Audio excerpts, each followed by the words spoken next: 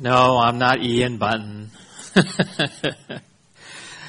I wanted to let you know that late last night we got a phone, not a phone call, but an SMS, an email from Ian and his wife. They're stranded in Narita, Japan. Their flights have all been canceled because of the heaviest snowstorm in 20 years in Japan. And so as the evening wore on, it started with 200 cancellations, and then it went to 700 cancellations. And we don't know how high the number is now.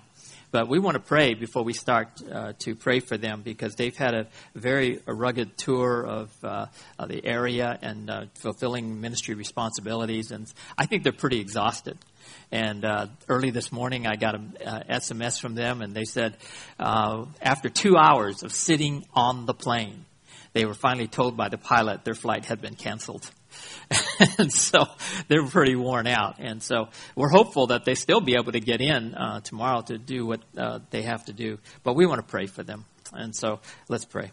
Father, we thank you for our brother Ian and his wife Sherry, and they have meant so much to the body of Christ here at Grace Baptist. And Lord, we love them and we care very deeply about them. And Father, we are saddened to hear that they will not be able to join us this morning. But Father, we lift them up to you. We pray, Father, that their weary bodies and will be able to cope with the stress and all of the other things that come with waiting for the weather to clear so the flights can get out. So, Lord, we pray that you would draw very close to them at this time. Give them a peace, give them a calm, perhaps even give them opportunities, Lord, to be a witness for you as they go through this trial with so many other travelers. And so we ask all this in Jesus' name. Amen. I was kidding this morning, some people, and I said, you know, if I fall asleep during my own sermon, someone wake me up, okay? Because it's been a pretty packed few hours of late. So we're going to go back to Nehemiah chapter 6. Nehemiah chapter 6. And in your bulletin, we had to insert very quickly this morning, early this morning, a new outline. So it's here in front of you. So you have it. Okay? And so you can follow along. Let me share with you. You know, I grew up in the age, I was a young man. I was in my university days. And there was something called the Vietnam War. Now, I know some of you weren't even born then, but be that as it may, this was a very horrific conflict here in Asia and involved the American soldiers and the people of Vietnam. And so what happened is in the early days of the war, the American soldiers wore dark green uniforms, and the officers had bright gold insignias to show that they were lieutenants, captains, majors, colonels, and all this kind of stuff. And so what happens is that against the green, it really showed up, you know, these emblems. And the non-commissioned officers, sergeants, and all that, they had bright yellow stripes on their sleeves, and so they would go into battle wearing these uniforms. And so guess what? The enemy was trained to shoot at officers first. They were trained. They were told in basic training, anybody who has a bright insignia, you shoot that guy first.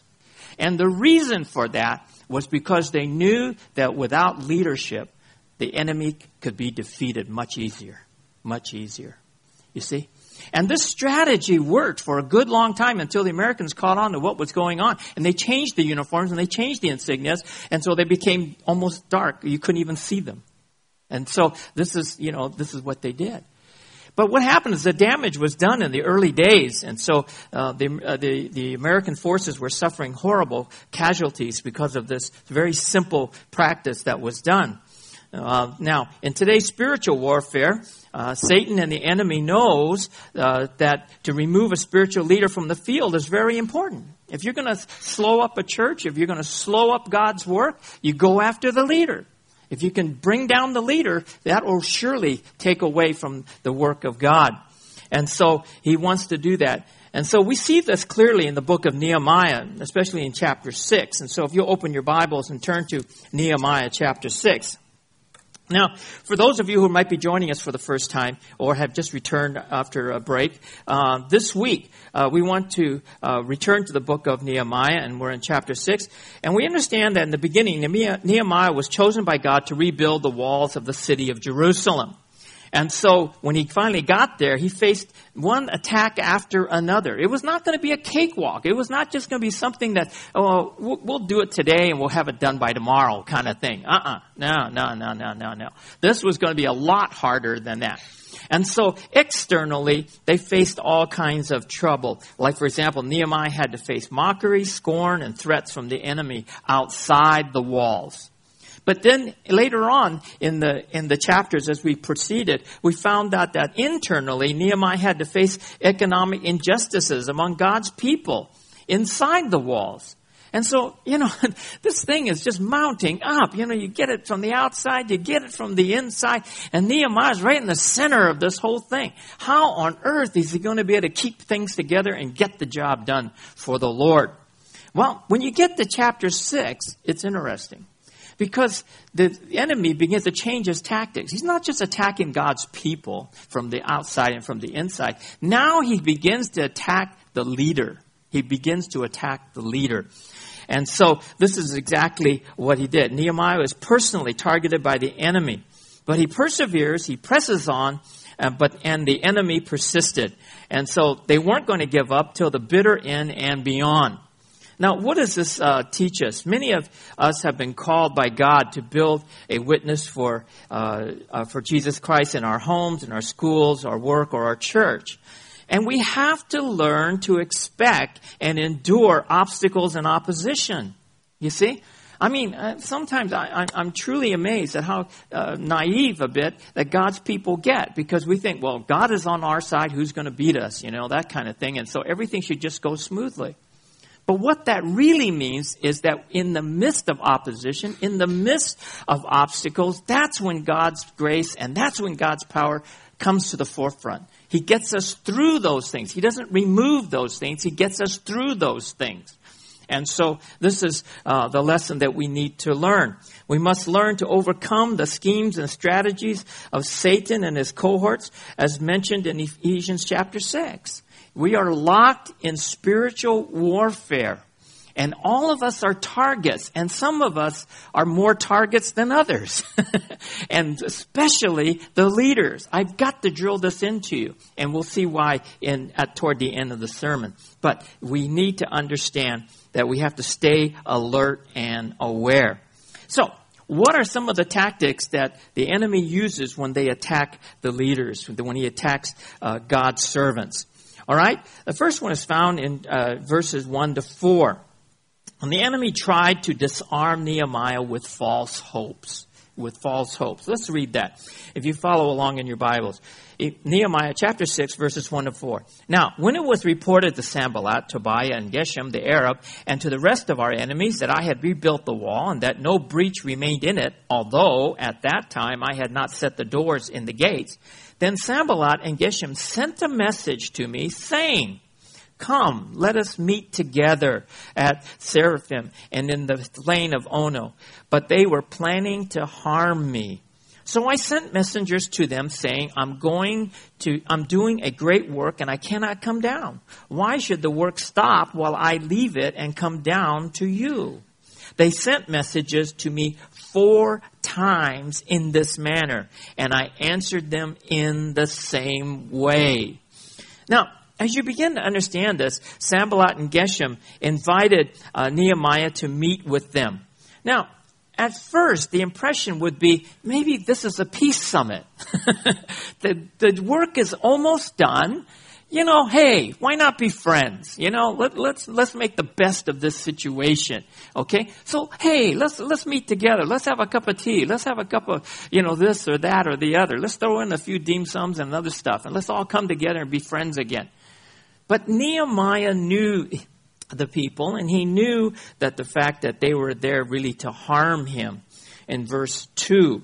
Now, the word harm literally means to do evil to me. To do evil. Now, how did Nehemiah know that? It's not told to us in the scripture. Perhaps he understood through past interactions with these people. He saw how fierce they were. He saw how contriving they were. He knew what they were. He knew they could not be trusted. We don't know. But somehow he knew that there was an evil intent behind this. Perhaps Nehemiah would meet with an accident. Maybe perhaps he would just conveniently fall ill. Who knows what was going to happen. But Nehemiah had this sense. And so Nehemiah diplomatically rejected their invitation. And he says, I'm doing a great work. I'm sorry, guys. I'm too busy. I'm too busy. All right. He says, I've got to keep on keeping on. And so, but Nehemiah's enemies were persistent. In verse 4, it says that 4 times they asked him, but Nehemiah was consistent too. 4 times he said no in exactly the same way. Now, there's a lesson for all of us to be learned here. Okay. What's the lesson? The lesson is this. The lesson is this.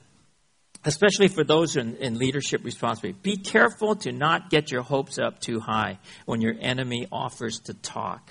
Okay? When he offers to talk. Somehow there's just that optimism. There's that feeling that, we ought to just take everything at face value. And, this is going to be a better day today than it was yesterday. And all of this kind of stuff. But Nehemiah shows you some wisdom. He shows you some maturity. And he says, look, I know these guys. I know these guys. And while it sounds on the surface like it, has a lot of possibilities for good things to happen, he was not going to be disarmed. He was not going to let his guard down just because they invited him to come and have a cup of tea. All right? And so we as leaders need to be careful about that. Stay focused on the mission. Finish the task. Finish the task. I think Nehemiah had this idea. I am this close. I'm going to finish it. What happens after that? I'll have plenty of time to have tea with you. But for now, I've got to finish the task. I've got to get those doors up for the gates. And so the enemy tried to disarm Nehemiah by raising false hope so God's work would stop. So that's one of the techniques that is used. What's another one? Another one is found in verses 5 to 9. Now, the enemy tried to discredit Nehemiah with false accusations. If you look at, starting with verse 5, it says, Then Sanballat sent his servant to me in the same manner a 5th time, but this time with an open letter in his hand. In it was written, It is reported among the nations, and Geshmu says that you and the Jews are planning to rebel. Therefore, you are rebuilding the wall, and you are to be their king, according to these reports. You have also appointed prophets to proclaim in Jerusalem concerning you. A king is in Judah, and now it will be reported to the king according to these reports. So come now, let us counsel together. What was happening here was that he was trying to discredit Nehemiah with false accusations. Nehemiah's enemies should win a prize for persistence and for their creativity. There's no end to the kind of creativity that comes against God's servant. There's no end to it. It's just amazing what will come up. This was the 5th try, and he sent an open letter. Now, why would you say an open letter? Why not just a message? Why not, something like that? The scriptures is very clear that it was an open letter, meaning that it was a document that could be read by many people, not just for Nehemiah's eyes only, you see. And so it was something that was maybe published. It was something that was made available for other people to see and to stir up trouble. And so but it contained all kinds of falsehoods about God's people and God's servants. For example, in verse 6, it says, the Jews are going to rebel. The Jews are so happy they got a wall up now, they're going to rebel. They're going to walk out on the kingdom. And then he says Nehemiah was going to be the king. He's going to self-appoint him as the king. And then he says, I have no other choice but to report this to King Artaxerxes. You get the drift of this letter? It is filled with all kinds of false accusations. Well, how did Nehemiah respond to that? Well, in verses 8 through 9, it tells us, first of all, he denies the charges in verse 8. Okay? And then I sent a message to him saying, such things as you are saying have not been done, but you're inventing them in your own mind. And then in verse 9, for all of them were trying to frighten us, thinking they will be becoming discouraged with the work and it will not be done. But now, O God, strengthen my hands. So the next thing he did was he prayed. He prayed. And so Nehemiah, we know, is a man of prayer. That's what made him such a strong leader. He was also a man of action. But always, he prefaced his actions with his prayers. You see, there was a priority there, and so in this case, he denied the obviously false accusations, and then he prayed to the Lord. Now, there's two lessons here I think we ought to draw from this. The first lesson is this: you must be ready to face false accusations and rumors, especially about your motives. Especially about your motives. Leaders are always vulnerable to accusations that they have impure motives. I don't care how good they are.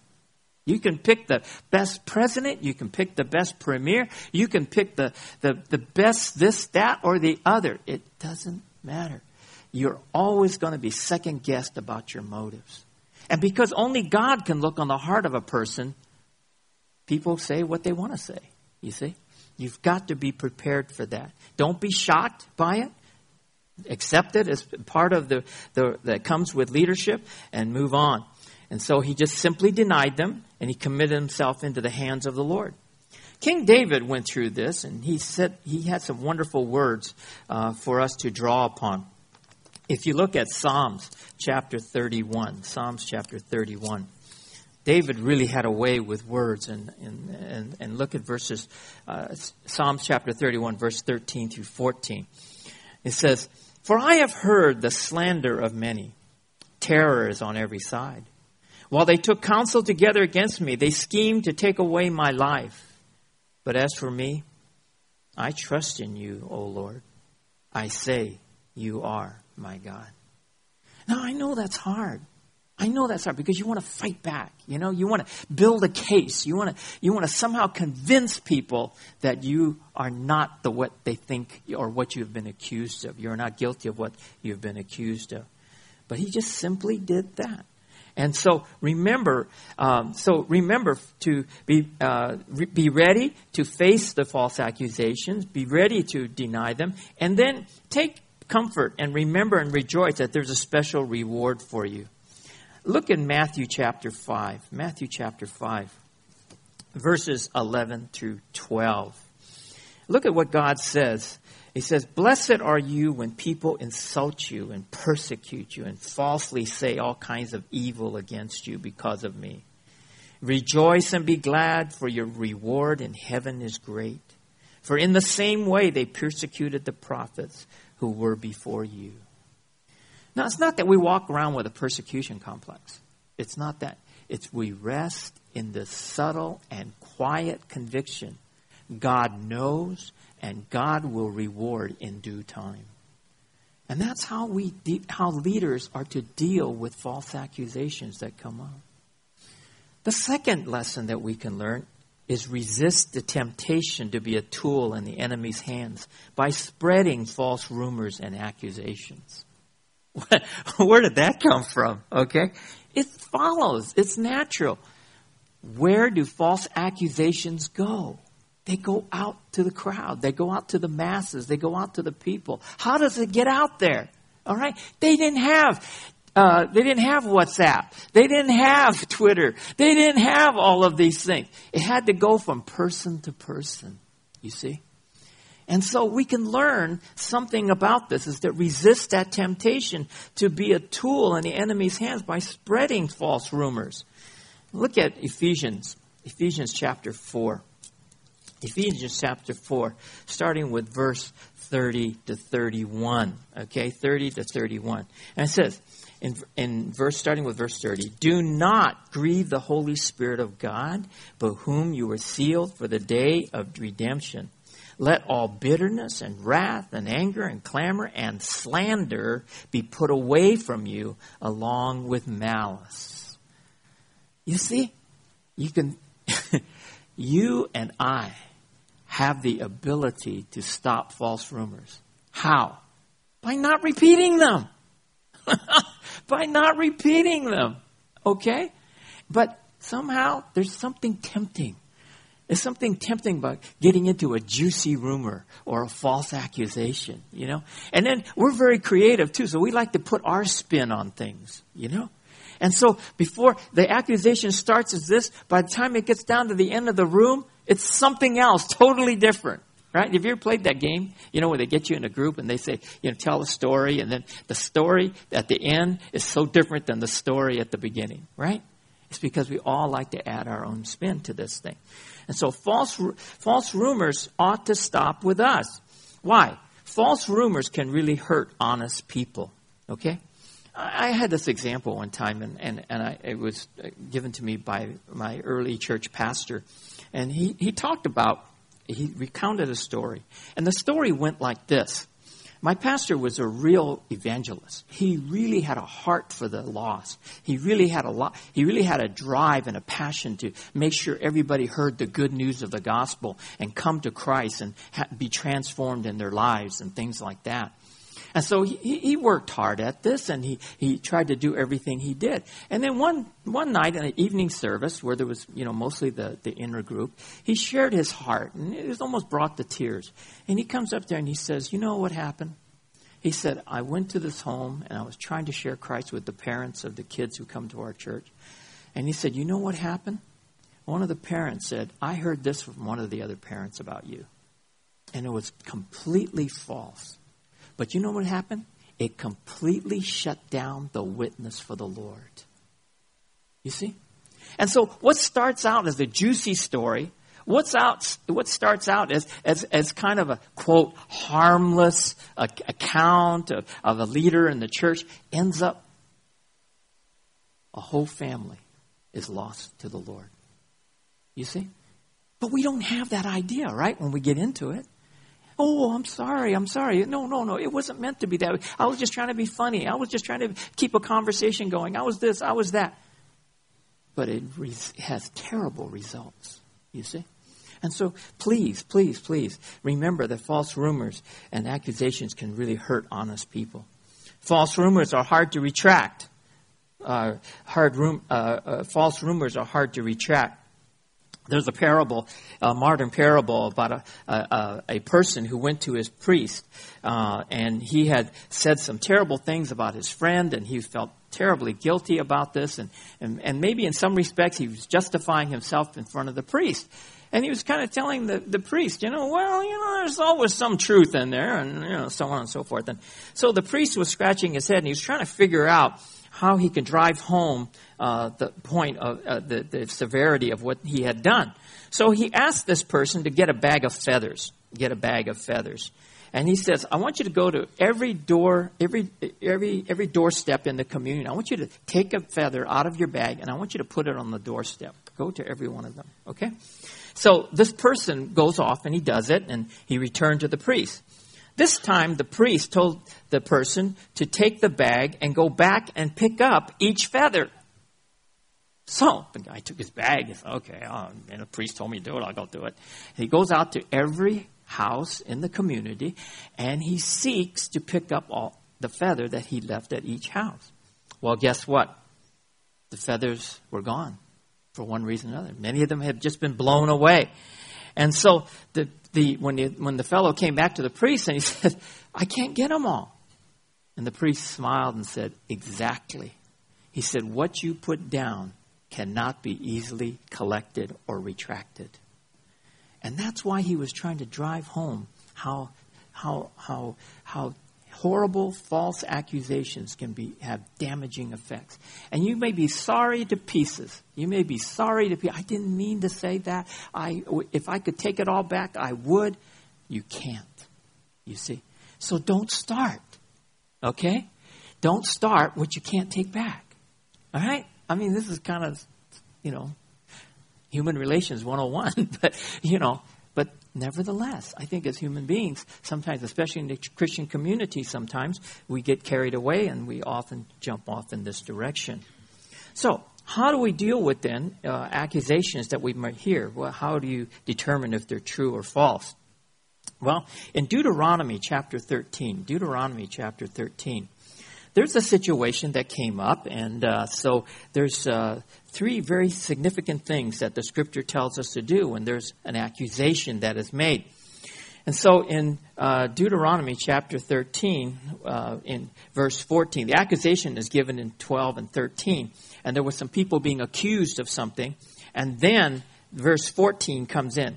Then you shall investigate and search out and inquire thoroughly. Okay? And so what he's trying to say to us is, look, check this thing out. You know?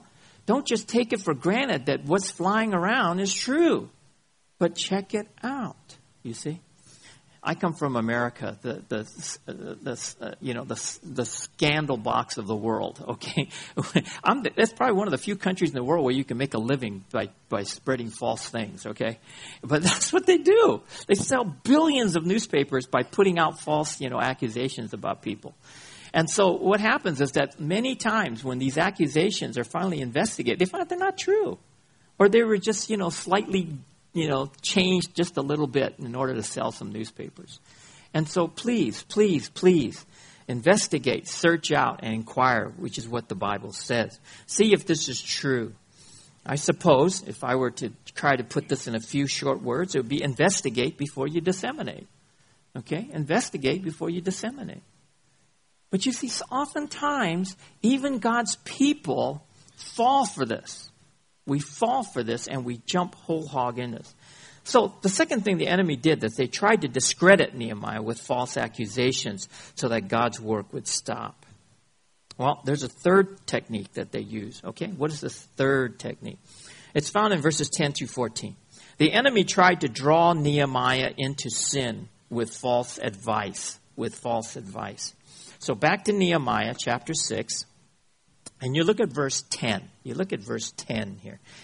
When I entered the house of Shemaiah, the son of Deliah, the son of Nehepatabel, who was confined at his home, he said, "Let us meet together in the house of God within the temple, and let us close the doors of the temple, for they are coming to kill you, and they are coming to kill you at night."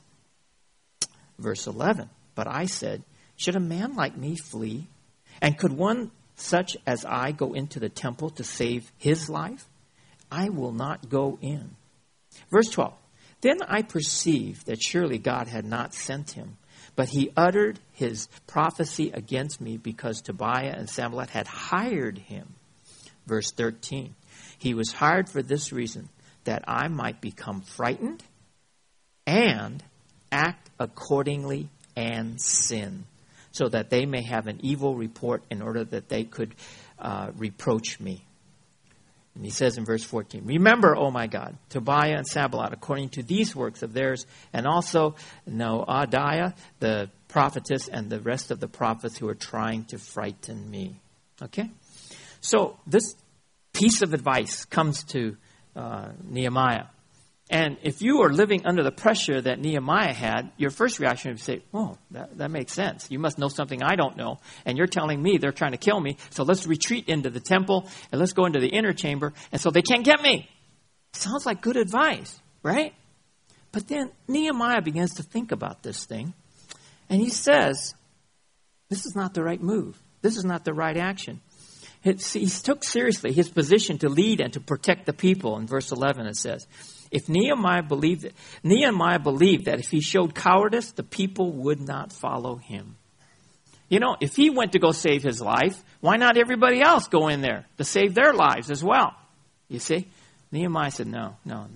I have to set the example. Then he thought about it even more deeply, and what he came up with, this is really a violation of God's law. God's law was very clear that the inner chamber was only for the high priest and not for just anybody to go in there. And Nehemiah was not the high priest. He would have violated God's law and would have been discredited. And so when he sees this coming, he says, this isn't right. I'm being tempted to sin, to save my own life by this false advice. Well, What's there to be learned from this? Carefully and prayerfully weigh all the advice you get. Carefully and prayerfully weigh all the advice you get. And if the advice calls for you to violate God's law, then you ought to avoid it. You ought to avoid it. It's a huge red flag. Okay? It's a huge red flag. Sometimes leaders who are under a lot of pressure, they're looking for a way out. They're looking for a way out. They're looking for a way to be delivered. And so oftentimes they get advice from different people, and on the surface it looks good. But in their rush, in their instinct to survive, or whatever you want to call it, they don't look carefully enough. They don't ask themselves, what would God think about this if I did this? You see, but Nehemiah did. Nehemiah dared to do that. So the enemy tried, but they failed to draw Nehemiah into sin so that God's work would stop. You see? So all of these things that have been going on, this whole business of disarming with false hopes, the effort to discredit Nehemiah, the whole effort to draw him into sin, were all aimed at bringing Nehemiah down so the work of God would stop. You see? And so as God's people, we have to be aware, what's going on here? What's going on here? Let's not just be fooled into believing and seeing things as they might first appear. There's one more. The enemy tried to deceive Nehemiah with a false sense of security and peace. This is found in 15 through 19. So the wall was completed on the 25th of the month of Elul in 52 days. When all our enemies heard of it and all the nations surrounding us saw it, they lost their confidence, for they recognized that the work had been accomplished with the help of our God. Also in those days, many letters went from the nobles of Judah to Tobiah, and Tobiah's letters came to them. For many in Judah were bound by oath to him because he was the son-in-law of Shechaniah, the son of Arah, and his son Jehohanan, and married the daughter of Methuselah, the son of Berechiah. Now that's a mouthful, all right? That's a mouthful. Moreover, they were speaking about his good deeds in my presence and reported my words to him. Then Tobiah sent letters to frighten me. Okay? Notice here that there was an action that took place in verse 15. The walls were completed. And then in verse 16 it says, wow, all the nations lost their confidence. They lost their confidence. It was like the wind had taken out of them. And and I'm sure that if you saw the enemy walking around, Jerusalem, their heads are hanging, stuff like that. And this would be reason for the Jews to rejoice, right? They would say, wow, hey, we won, and all those kinds. There was a false sense of security and peace in this thing. But if you look more closely, look what happened. What happened was that the enemy didn't give up. He didn't stop. The task was done. The mission was completed, but not for the enemy. They didn't. What they did was they continued to conspire. They continued to conspire. The nobles and Tobiah had exchanged letters. The nobles spoke well of Tobiah before Nehemiah. The nobles told Tobiah what Nehemiah said and did. They continued their relationship. The enemy continued to conspire. So what's the lesson here for us? When God's assignment is near done or completely done, it doesn't mean the opposition automatically stops opposing God. This does not automatically stop opposing God, God's people, God's work, or God's leaders. You got to be careful to keep up your guard, okay? Remember that what 1 Peter chapter 5 verse 8 says, be sober of spirit, be on the alert. Your adversary, the devil, prowls about like a roaring lion seeking someone to devour. In fact, I would say to you that when a work is done, a whole new set of problems will start surfacing. All kinds of issues will start surfacing. The building or the project or the mission that God gives you, when it's completed, doesn't mean the enemy stops. They just change their colors. They just change their tactics a little bit. They change just a little bit, but they're still coming after you. And you have to be aware of that. Okay? So the enemy tried to deceive Nehemiah with a false sense of security, so God's work could not be enjoyed. Now here's a big application here. And this concerns our leaders, okay? Now, you might say to yourself, there's a conflict of interest here because you're a leader, okay? I don't care. It's God's word. It needs to be said, okay? So for just a minute, just take me as Brother Arnold, okay? Not Pastor Arnold, not this, that, or the other. I'm just speaking to you as one brother to the next. What do we need to do? Our leaders have targets drawn on them by Satan and by the opposition. Okay? You may not see it. You may not feel it. You don't see our elders, or you don't see our leaders up here, our Sunday school teachers, and so on and so forth. You don't see them up here crying in front of you and stuff like that, although probably some of us want to. But we have a target drawn on us, and Satan is coming after us. And so we need to remember that. It's never easy whenever you stand for the message of Christ on the cross. When you stand for the gospel, in which case that empowers and enables true transformation of people's lives, the enemy isn't going to sit back and just say, oh, by all means, please do this. He's not going to do, oh, let me help you. He's not going to do that. He's going to fight you every step of the way. And if he can bring down one leader, if he can bring down two leaders, all the leaders, he's going to win. He's going to win. He's going to cause irreparable damage. So what can we do? Care about your leaders. Care about your leaders. All right? Care about them. If you see them walking around and they look kind of glum and they look kind of worn out and they look all kind of sickly, go up to them. Are you okay? Are you all right? Here's my list of 45 other things you got to do for the church. No, don't do that, you know. Just go up to them. Show them some loving care. Pray for your leaders. I'm not going to ask you to raise your hands, okay, because it's too convicting. But how many of you really take time to pray for your leaders at least once a week? Okay, that's too hard. No, that's not hard enough. How about at least once a day? Okay, then maybe that's not good enough. How about at least on Sunday? You see? How do we pray for our leaders? How do we pray for our leaders? Number 2, submit to your leaders. This is in Hebrews. Submit to those who have watch over you. They watch over your souls. Okay? Submit to them. Now, submit doesn't mean, okay, whatever you want, you know, this kind of thing. What it does mean is you work with them in a kindly and loving fashion to get God's work together. Okay? Doesn't mean you stand up there and you point your finger in their nose and your finger gets bigger and bigger and bigger and you tell them off. You tell them that this is not right, this is not good. No. Work with them. Come alongside. Offer. Say, hey, can I make a suggestion here? Hey, have you thought about this or something like that? What do you think? You know, work with them. That's what submitting works to them. But it means that you understand that when the final decision has to be made, and they have to make some tough calls, let them make it. Let them make it and proceed. Encourage your leaders. Encourage your leaders. And you can do this in many different ways. Hold a reunion dinner for them. I don't know. You know, I've had too many of those, so I'm okay. I'm fine.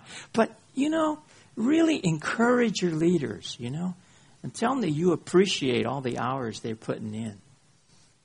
Some people have just been very callous, and they have, you know, they don't understand how many hours and how many discussions and how many meetings upon meetings they have had to get this far in the building program.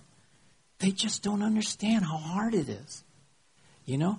And so everybody says, "How come it's not done?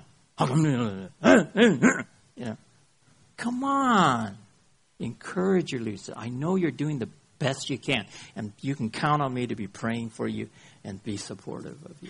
Okay? It's interesting that several words were used several times. very dangerous words. The first word is found in verse 2, harm. Harm. Could have been physical harm. And then 3 times the word frighten is used in some form. Verse 9, verse 13, and verse 19. If you want to pray for your leaders, pray that no evil harms them. All right? Number 2, pray that they will not be frightened by the schemes of the enemy. Okay? So, what have I done here? What have I tried to paint for you? I tried to paint a picture for you. We see how Nehemiah has been attacked. We see how he's handled it. I'm begging the church to also care in the same way for their leaders and not take them for granted. Not take them for granted. God's people, especially God's leaders, must be ready to overcome obstacles and opposition. They must be aware of the different kinds of attacks that may come at them. False hopes, false accusations, false advice, and false sense of security. We need to press on. Perhaps the words of 1 Corinthians chapter 15, verse 58 are most suitable here. Therefore, my beloved brethren, be ye steadfast, unmovable, always abounding in the work of the Lord. For as much as ye know that your labor is not in vain in the Lord. Can we say that? Can we say that? Can we live that with our leaders? I hope we can. Let's pray. Father in heaven, there's so much richness in your word.